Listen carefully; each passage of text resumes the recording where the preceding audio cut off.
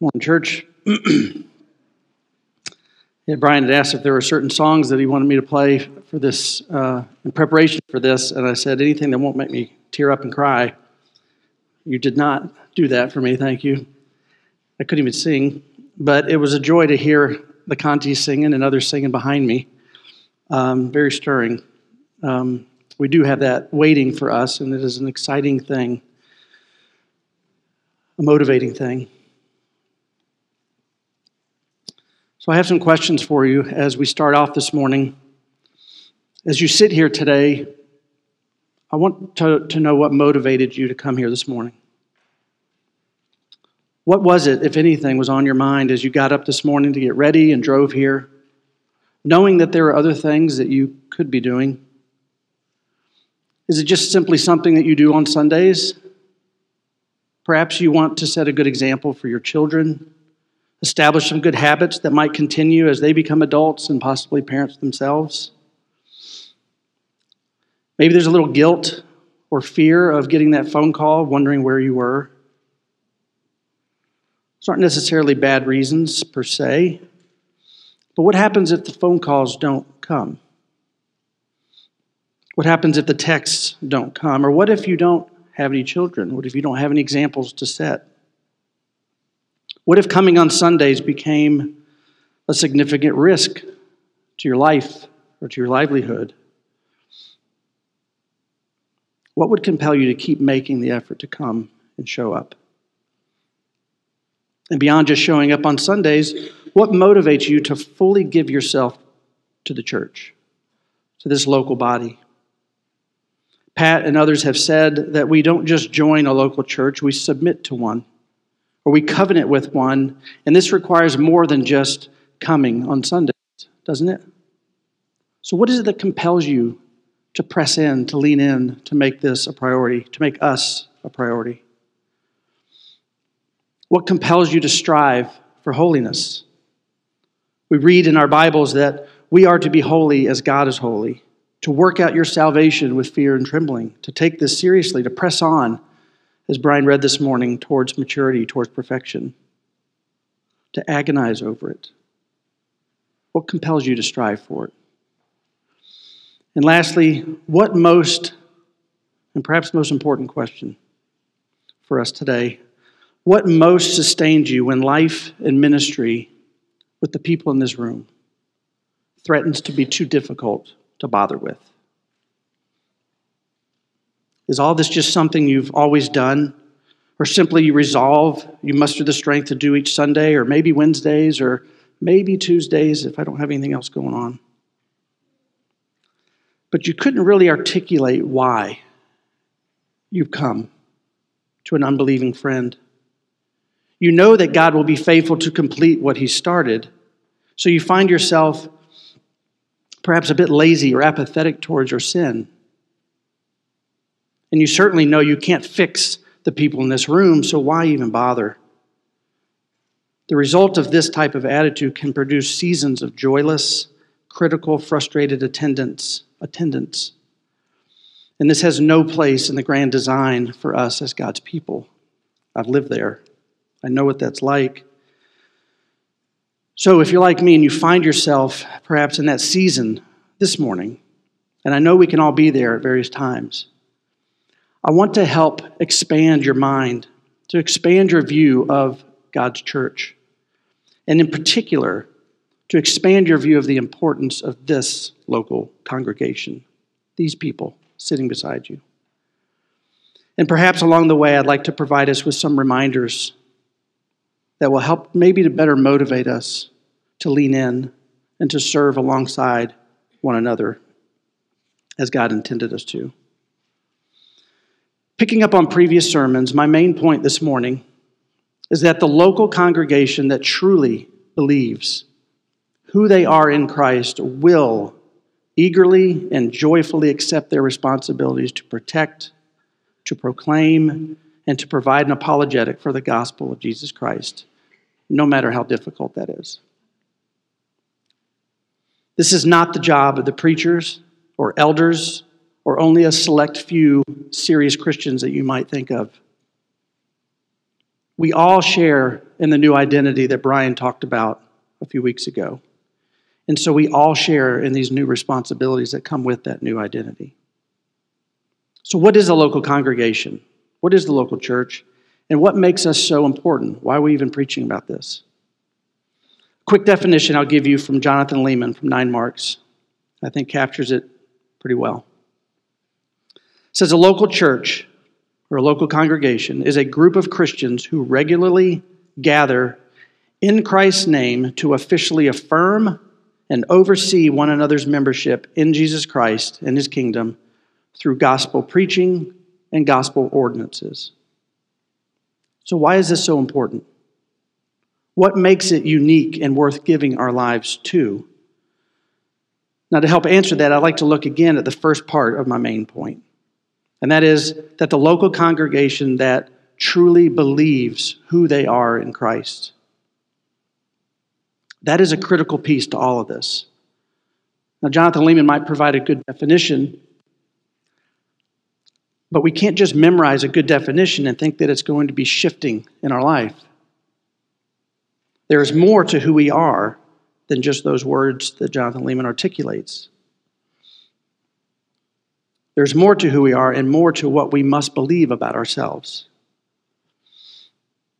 As a reminder, behaviors always reveal what we truly think about something. It's always. We might think we can fake it for a period of time, but we're not going to be able to fake it in ways that truly matter, not to God, and you won't be able to fake it with the people in this room, not for very long anyways. If we find that we are distant from the body, apathetic towards our sin, or the sins of those around us, or if we are uninterested in the lives of those in this body, then we need to question whether we truly believe what God says about us in his word. However, if we truly deep in our souls want to be a people who take seriously the responsibilities that God has given to us as this congregation, we must first be gripped by our new identity because it is who we are that determines what we do. That pattern is all throughout Scripture. We must first come to understand the truth as it's revealed in Scripture. Then our joyful obedience flows from that. Flows from a heart that's been changed by those truths. That's how the new covenant works. And we need to not get it backwards, because if you do, you're no longer living in the power of the gospel. You're living according to your own flesh and your own power. And that is dangerous. Now, the last several weeks, Brian and Pat have been sharing with us what the Bible has to say about the church. Those of us who are called out, the ecclesia, the ones set apart for God, for his holy purposes. And this people of God is described in a host of ways throughout the Scriptures. Just a few of them here that I think are very important for us today is we're described as the temple of the living God, the body of Christ, the bride of Christ, the household of God. Now, I know we're all familiar with those words, and I don't want these words to just pass by you without astounding you. Again, what do you think about these realities and the depths of which they impact you are impacted by what you think about them, what you truly believe about them? Perhaps reading a passage or two will help us. So really think about and meditate on what it means to be. 1 Corinthians 3:16 and 17 says, "Do you not know that you," and he's talking to a church, to a local congregation, "do you not know that you are God's temple and God's Spirit dwells in you?" That God that Brian spoke about in Isaiah that fills the temple, that holy, holy, holy God, we are being built up into a house for that God. And his Spirit now lives within us. That should amaze us. We are also the body of Christ. 1 Corinthians 12:27 says, "Now you are the body of Christ and individually members of it." And Paul later says in Ephesians, "And he gave the apostles, the prophets, the evangelists, the shepherds, and teachers to equip the saints for the work of ministry, for building up this body of Christ."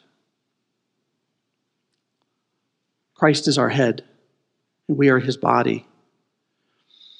That's a big deal. We're also referred to as the bride of Christ. Ephesians 5:23-32 gives this analogy between a husband and a wife, and it says, "For the husband is the head of the wife," and he relates it now to even as Christ is the head of the church, his body, and is himself its Savior. Now, as the church submits to Christ, so also wives should submit in everything to their husbands. Husbands, love your wives as Christ loved the church and gave himself up for her, that he might sanctify her, having cleansed her by the washing of water with the word, so that he might present the church, us, to himself in splendor, without spot or wrinkle or any such thing, that she might be holy and without blemish. In the same way, husbands should love their wives as their own bodies. He who loves his wife loves himself, for no one ever hated his own flesh, but nourishes and cherishes it, just as Christ does the church. This is a very intimate relationship that we have as his bride. We're also called the household of God. Ephesians 2:19-22 says, "So then, you are no longer strangers and aliens, but you are fellow citizens and saints and members of the household of God, built on the foundations of the apostles and the prophets, Christ Jesus himself being the cornerstone, in whom the whole structure being joined together grows into a holy temple." There's the temple again. "In him you also are being built together into a dwelling place for God by the Spirit." How often do you dwell on that? That we in this room are being built up, whatever part this local congregation has in the grand narrative, we are being built up into a dwelling place for that God that Isaiah saw in the temple. It's an incredible thing. And have you noticed how intertwined these realities, how deep these realities are with God? We're not just being built up into some temple, some place of worship, but it's the place where the living God resides. And the Holy Spirit resides in us, helping us, guaranteeing that we'll get there. We aren't just members of some collective group, some body of people who think similarly about all the same stuff, or some club, but we are members of the body whose head is Christ. And we're not just some metaphorical beloved in some general sense. We are truly the bride of Jesus Christ. And we are being made into a pure and spotless bride. It's his prize, his reward for his work. It's the most intimate of all relationships. And we also aren't just a household with moms and dads and kids and families, but we have all been adopted into the household of God. We are part of his family. I mean, consider this: the omnipotent, omniscient, Alpha and the Omega, the great I am that talked to Moses in the bush, is our Father. We aren't just any household. And this is who we are as a congregation. You can't dwell on these truths enough.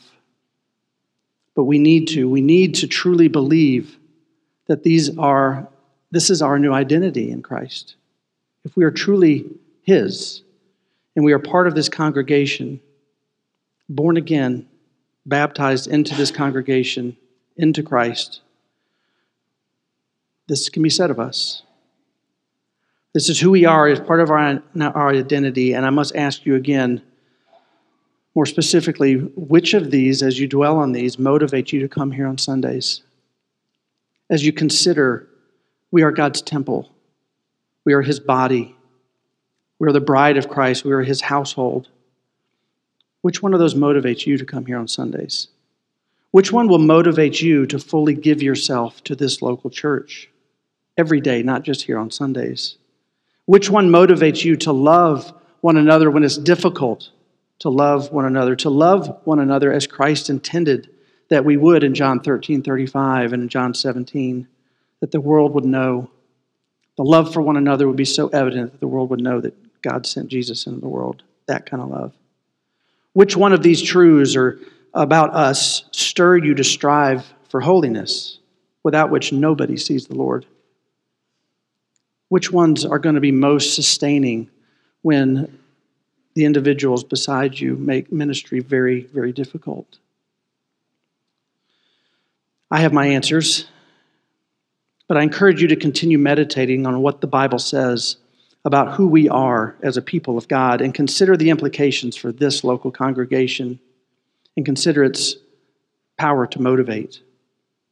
I take time to emphasize this because I'm continuing to learn that the church is arguably the single most important and God-glorifying part of all of creation. Even the universe, with all of its beauty and all of its complexity, and the more we learn about it, it still falls short of what the church was created by God to do and to reveal. Psalm 19 says, "The heavens declare the glory of God, and the sky above proclaims his handiwork. Day to day pours out speech, and night to night reveals knowledge. There is no speech, nor are there words whose voice is not heard. Their voice goes out through all the earth, and their words to the end of the world." The creation does speak, and it does reveal. And those are true and glorious things in its own right, but compare this to what we've already heard from Ephesians 3 about us. Paul says in Ephesians 3, "To me, though I am the very least of all saints, this grace was given, to preach to the Gentiles the unsearchable riches of Christ." And here it is, "to bring to light for everyone what is the plan of the mystery hidden for ages in God, who created all things, so that through the church, through this body, the manifold wisdom of God might be made known to the rulers and authorities in heavenly places." As staggering and as beautiful and as Christ-exalting as the universe is, it remains a voiceless undercurrent of knowledge that stops short of revealing the full, multifaceted aspects of God's wisdom that only we can do together. The universe does reveal exactly what God intended it to reveal. I'm not taking anything away from the creation. But there is something that even this vast universe takes a back seat to. Something that it will one day be ruled by, in fact. And something that this world and the angels will be judged by. I'm talking about this church, God's church, and we are part of that. And I want to drive this home this morning because we need to be reminded how important the body of Christ is to God. And I want our lives to reflect the fact that the church really is the most important reality in all of creation, and we get to be a part of it. This local congregation is where the manifold wisdom of God is revealed. It's where all the magic happens. If your view of the church stops at some abstract sort of big C level, big C church level, or you continue to push back against all the call that we've been hearing about to think more specifically, more locally about the church, and you say, "Yeah, I know I'm saved. I prayed the prayer. I'm part of God's big C church. What else do you want from me here at CBC? I'm not signing that. I'm not committing to that. I'm not submitting to that." If that is you this morning, and if that is how you think of the church, and your part in this, I believe that it will have consequences both in your life and in the lives of those around you here in this body. And if you press in, you dig in your feet and harden your heart against these realities and the implications that we'll continue to talk about today, then you may be revealing something very dangerous about your own position before the Lord. I'm not saying that you have to covenant here with us at CBC in order to be a Christian. But I am saying that you need to submit to and covenant somewhere. You need to be a part of a local congregation. Anything else is disobedient at best. If you don't do this, you're cutting yourself off from the very body of Christ, the head. And that is a dangerous thing. So if you've heard anything over these last several weeks, you've heard that your salvation is more than a you and God thing. Practically speaking, you were meant to live out your faith in the context of a local church. And the people you are sitting by here today, this congregation of believers, are an irreplaceable and critical part of God's revealing his wisdom to the heavenly hosts.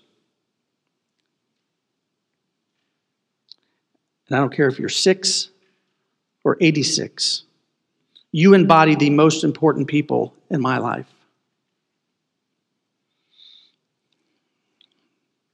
And that makes me one of the most important people in your life.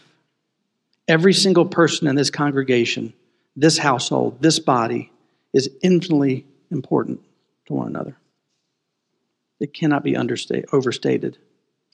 Now, I confess I haven't always viewed it this way. I can remember growing up, most of my closest friends and most of my closest relationships were outside this local church. I've grown up here. So I know what it's like to have fellowship and relationships and to minimize the importance of a local body. I know what that's like. So I know how to get this wrong. But the degree to which we believe that these relationships are preeminent, most important to God, and therefore most important to us, it will impact our friendships, our priorities, our relationships. It will impact how we function as a body of believers, as a local congregation. Remember, our actions always flow from what we truly believe about something. If we believe that we are collectively interdependent, no matter our age, and we are only as strong as our weakest member, then it will have massive implications for us on how we prioritize our time, our resources, who we call, who we talk to, who we visit. It will have massive implications on this. Consider Paul's words to the church in Corinth. My dad read part of this morning. 1 Corinthians 12 through 26. I want you to listen to how important each one of us are. For just as the body, something we can all relate to, for just as this body is one and has many members, and all the members of the body, though many, are one body, so it is with Christ. For in one Spirit we were all baptized into one body, Jews or Greeks, slaves or free, and all were made to drink of one Spirit. For the body does not consist of one member, but of many. If the foot should say, because I am not a hand, I do not belong to the body, that would not make it any less part of the body. And if the ear should say, because I am not an eye, I do not belong to the body, that would not make it any less a part of the body. If the whole body were an eye, where would be the sense of hearing? If the whole body were an ear, where would be the sense of smell? But as it is, God arranged the members in the body, each one of them as he chose. That's amazing. If all were a single member, where would the body be? As it is, there are many parts, yet one body. The eye cannot say to the hand, I have no need of you. Nor again the head to the feet, I have no need of you. On the contrary, the parts of the body that seem to be weaker are in fact indispensable. You feel weak as a 6-year-old in this body? Maybe you feel insignificant? Maybe you've only been a believer for a week. You feel insignificant? God says you're indispensable. And on those parts of the body that we think less honorable, we bestow the greater honor, and our unpresentable parts are treated with greater modesty, which our more presentable parts do not require. But God has so composed the body, giving greater honor to the part that lacked it, that there may be no division in the body, but that the members may have the same care for one another. If one member suffers, as Kim is suffering right now, all of us suffer together. If one member is honored, all rejoice together.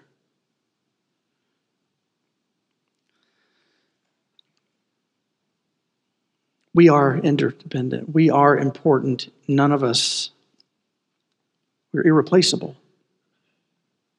And I want to make this even more concrete for you. What this means to me is that Aiden Conti is more important to me than my best friends from high school or college.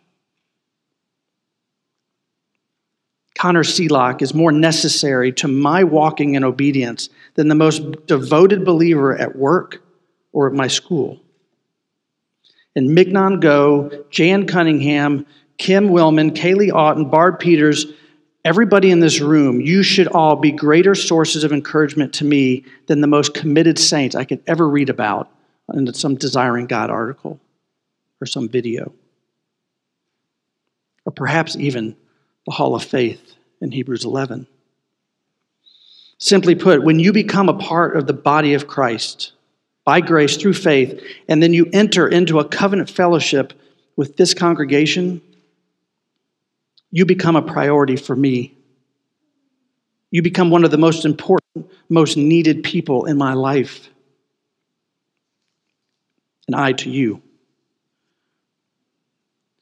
We are indeed very different. If you're questioning how different we are from just a club or a sports team, we are very different. We are very different than any other organized institution you can imagine on this planet. And all of this is rooted in who we are as God's people.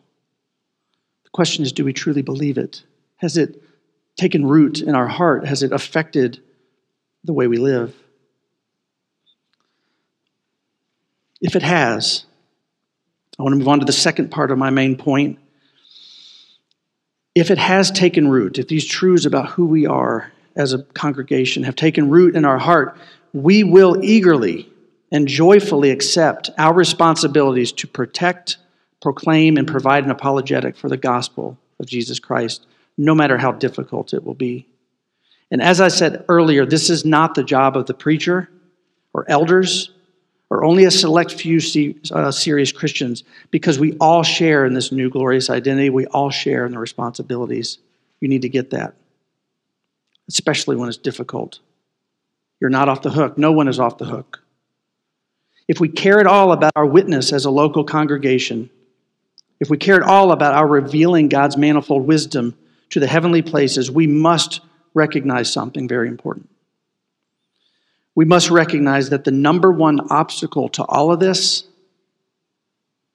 is you and me, our sin. That is the number one obstacle. Sin within this body will wreck everything.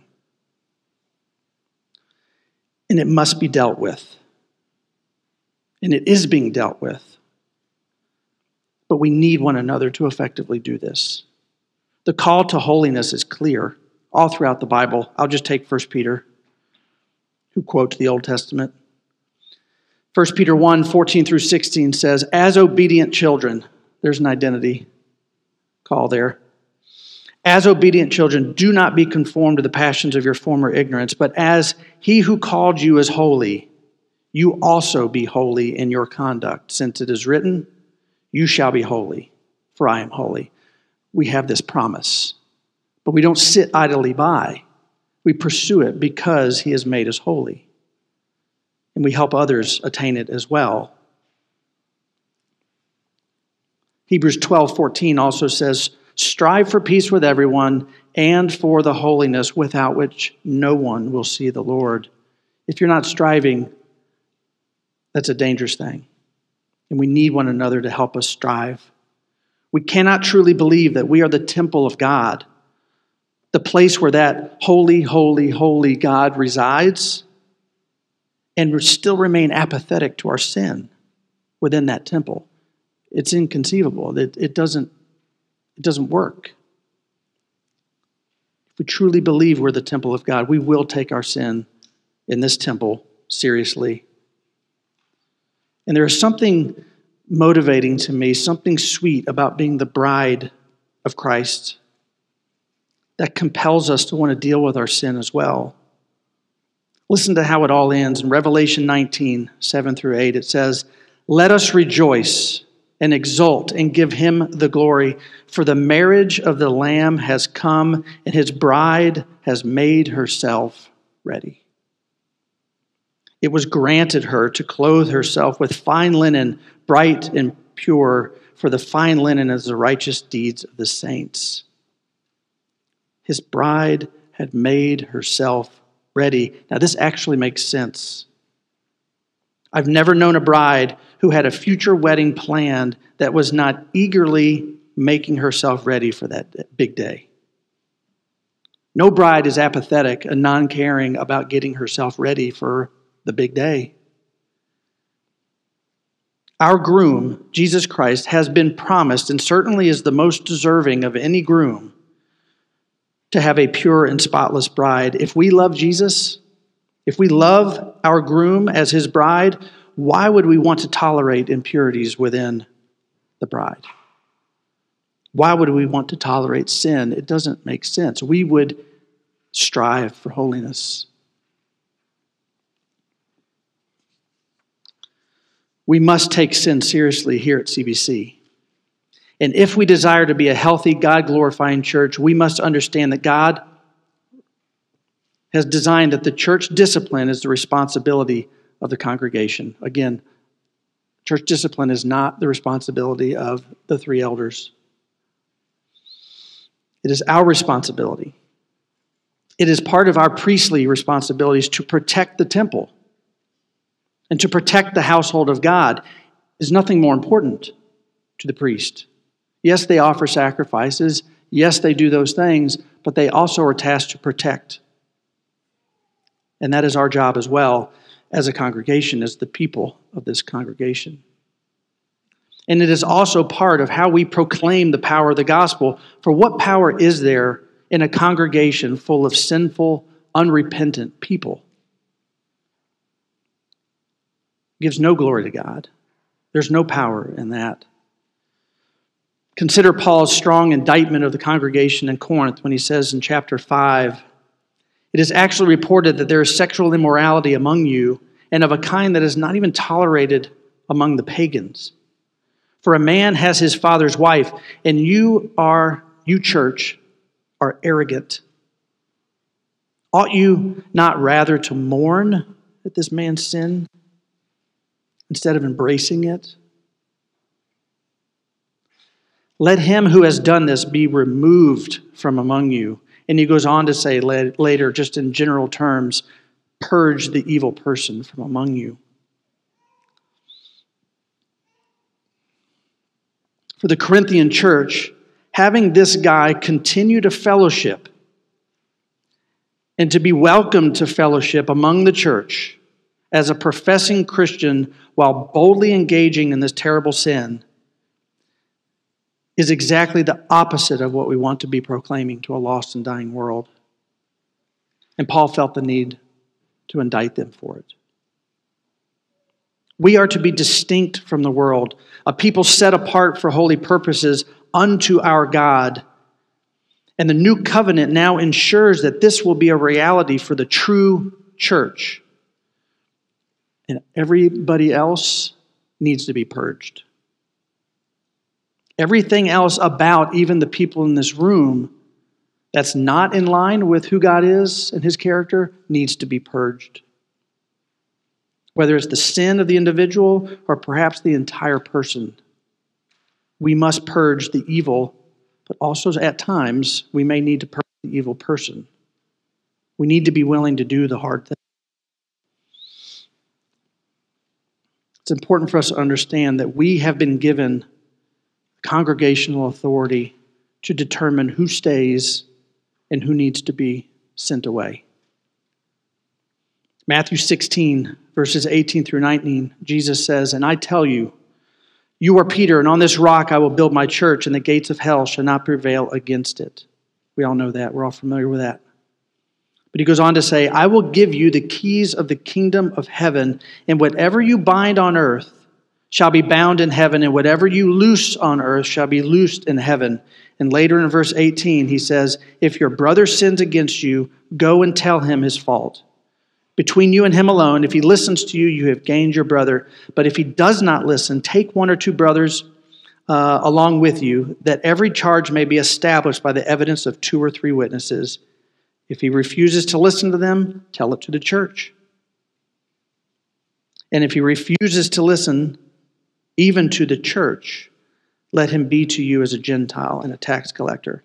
In other words, a non-believer. Truly I say to you, whatever you bind on earth shall be bound in heaven, and whatever you loose on earth shall be loosed in heaven. Those same words again, that same authority is reiterated in the context of church discipline. These keys, this authority of binding and loosing is very serious stuff, but we have been entrusted with this responsibility, and this should not surprise us. We should not feel as if, who are we? For Paul says, do you not know that we are to judge angels? You ever thought about that? He goes on to say, how much more then matters pertaining to this life? If we can't expect to handle matters pertaining to one another and sin within the body, how are we going to be expected to judge angels? To judge the world, to rule. This authority has been given to the church, and it is clearly to be used in the context of church discipline. But we need not be arrogant about it. We need to do it humbly. We need to wield this authority in a humble manner, and it's necessary that we do it. Because a congregation who is serious about one another's purity and maturity will take this seriously because they want to be holy as he is holy. Now, only God can know the heart and the true condition of that person, but we have the authority and we have the responsibility to affirm one's profession by the way they're living their life. Paul says we're not to judge those outside the world, outside the church. We're supposed to judge those inside, judge their works. That's how we affirm their profession or not. And we accomplish this through the process of church discipline. And as we talk more about this, I want to say that we are not called to do church discipline.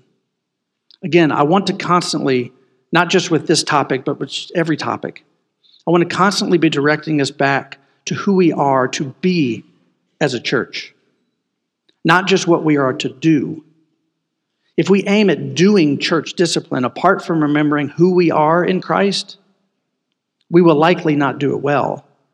I would prefer that in all things we pursue being a people who love Jesus and long to see his bride presented to him in splendor without spot or wrinkle or any such thing. And if we all long for that day, we will all be more likely to naturally deal with sin in appropriate and loving ways, even when it's difficult. Who we are determines what we do and how we do it. I also want to make sure we understand that church discipline is not just purging the evil one from among you. That's the last step. It might require this, but hopefully not. But this is way downstream of so many other attempts to restore that individual. It is a process where we go to him or her in private, and then with one or two others, then before the church, and then, and only then, if they haven't repented, if they haven't turned and they're showing their true colors, we send them out, not being able to affirm their profession. And they're treated as non-believers.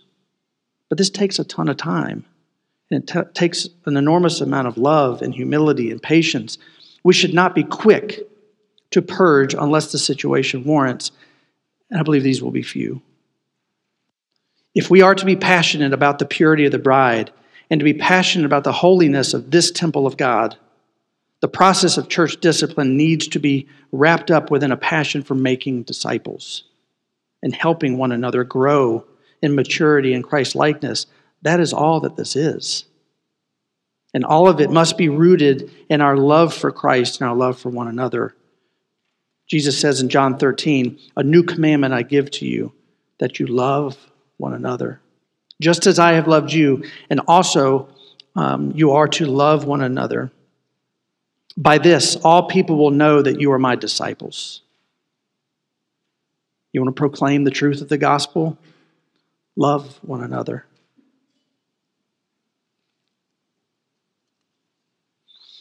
Exercising church discipline without love will never go well, and it will never accomplish what God intends. Doing it correctly will require love for Christ and love for one another. Without a love for Christ, you won't be likely to take sin seriously enough in yourself or others. And without a love for one another, you will either be too harsh in your holding them accountable, or you will fail to see the need to say anything at all. That's usually my path. After all, what would compel you to have that difficult, awkward conversation with that person who offended you or is caught in sin if it weren't for love for that person? You would be more likely to just write them off or sweep it under the rug, as we so often do. And it's done more often than you think, and certainly more often than it should. Discipline also needs to be rooted in humility. Both Jesus and Paul speak to that. Jesus says, take the log out of your own eye before removing the speck out of your brother's. And Paul says, in the context of these sins within Corinth, he says, take care lest you too stumble. Truly believing this will have an effect on how we approach that brother or sister and how we deal with that sin. It's important that we exercise church discipline not from a position of pride as if we have it all together, but rather from a position of humility that communicates to that individual, I'm in this same boat with you. I'm here to help. It could just as easily be me on the other side of this conversation. Let's kill this sin together. The Spirit will help us. That goes a long way in restoring that brother or sister. And if it doesn't, you move to the next step. And by God's grace, they will turn. And if not, you go to the next step. But it's always done in humility and with love in view. Now, as one who is receiving discipline from others, we need to understand that this is the most loving thing for us.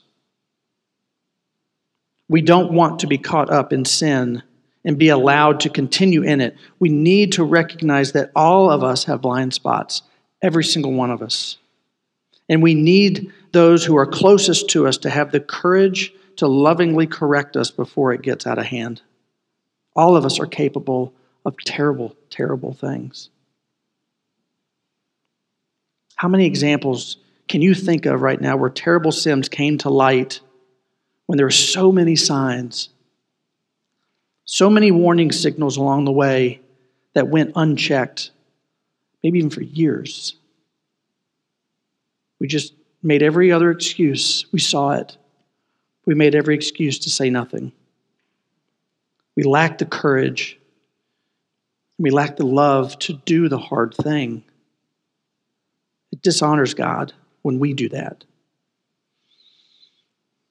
Or maybe we just didn't think it was our place. I know that can be an obstacle. Who am I, after all? Who am I to confront them about their sin when I'm just as ugly and sinful and, in fact, probably doing worse things? That is a lie that will allow this body to be destroyed by sin. You want to know if God will remove the lamp? Don't test him. We will be eaten alive by our own sin if we don't take it seriously. You do have the authority to say something. You must say something. You must say it to me. I need people in my life that are willing to say something. Consider David and Bathsheba. Do you think David just randomly found himself one day on the top of that building, that roof, without any signs of drift or of sexual sin? I doubt it. That's not how it's worked in my life. As Casting Crowns sings, it's often a slow fade. And David lacked people, clearly, he lacked people in his life who loved him enough to say that difficult thing when they saw those little signs along the way. Until Nathan. Until Nathan came around. Praise God for the Nathans in our lives. I wonder how deep David would have drifted if it weren't for Nathan. And I wonder how far we would drift. Having our hidden sins exposed is an incredibly gracious and loving thing. It is a gift from our Heavenly Father. We need to remember this from Hebrews. It says, "My son, do not regard lightly the discipline of the Lord, nor be weary when reproved by him. For the Lord disciplines the one he loves and chastises every son whom he receives. It is for discipline that you have to endure. God is treating you as sons. For what son is there whom his father does not discipline? If you are left without discipline, in which all have participated, then you are illegitimate children and not sons. Besides this, we have had earthly fathers who disciplined us, and we respected them. Shall we not much more be subject to the Father of spirits and live? For they disciplined us for a short time as it seemed best to them, but He, God, disciplines us for our good." Why? That we may share in His holiness. When others discipline us, when they say that hard thing to us, when they send that text, or they make that phone call, they do so as God's instrument of love. And in doing so, it proves that God is our Father. We don't want to be that professing believer in the church who is living a life of sin without any correction from anyone. If we are left without discipline, then you are an illegitimate child. You are not a son or a daughter of the Most High. You want to have assurance of salvation in your life? Pray that God would send you a Nathan, that we would be a church full of Nathans. How much does this turn things around in our minds? While painful, I need you to say something. With the bride of Christ and the wedding day in view, I need you to say something. If I didn't emphasize this enough earlier, I want to now, that the vast majority of discipline that a church should occur in the ordinary courses of relationships. The everyday, mundane parts of life, the mundane relationships every day of the week, as a part of an ongoing passion for discipleship. A passion for longing to see one another mature, striving together side by side. Discipline can happen while sitting under the preaching of the word on Sunday mornings.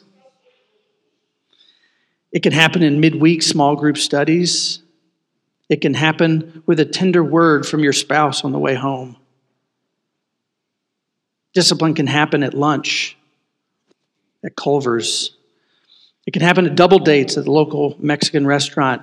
This can happen with a text or a phone call. This should be happening each and every day of the week. Those aren't random examples. That's where I've received it. And I'm thankful. The question is this happening to you? We are very needy and interdependent people. We cannot hope to grow in Christ's likeness, and we cannot hope to reveal what we're intended to reveal on our own. If you've heard anything over these last 4 or 5 weeks, learn that. We need each other. We need this congregation. And this is precisely why this local congregation, each and every one of us, are so critically important. If we have any longing to glorify God by revealing His manifold wisdom to the heavenly places, we will give ourselves fully to this thing called the local church. These relationships are irreplaceable. They are so important. And the people who have given themselves to this local congregation really matters. Otherwise, how are we to know exactly who are we submitting to? Who are we responsible to? Who are we covenanting with exactly? This might be the most important thing in all the universe.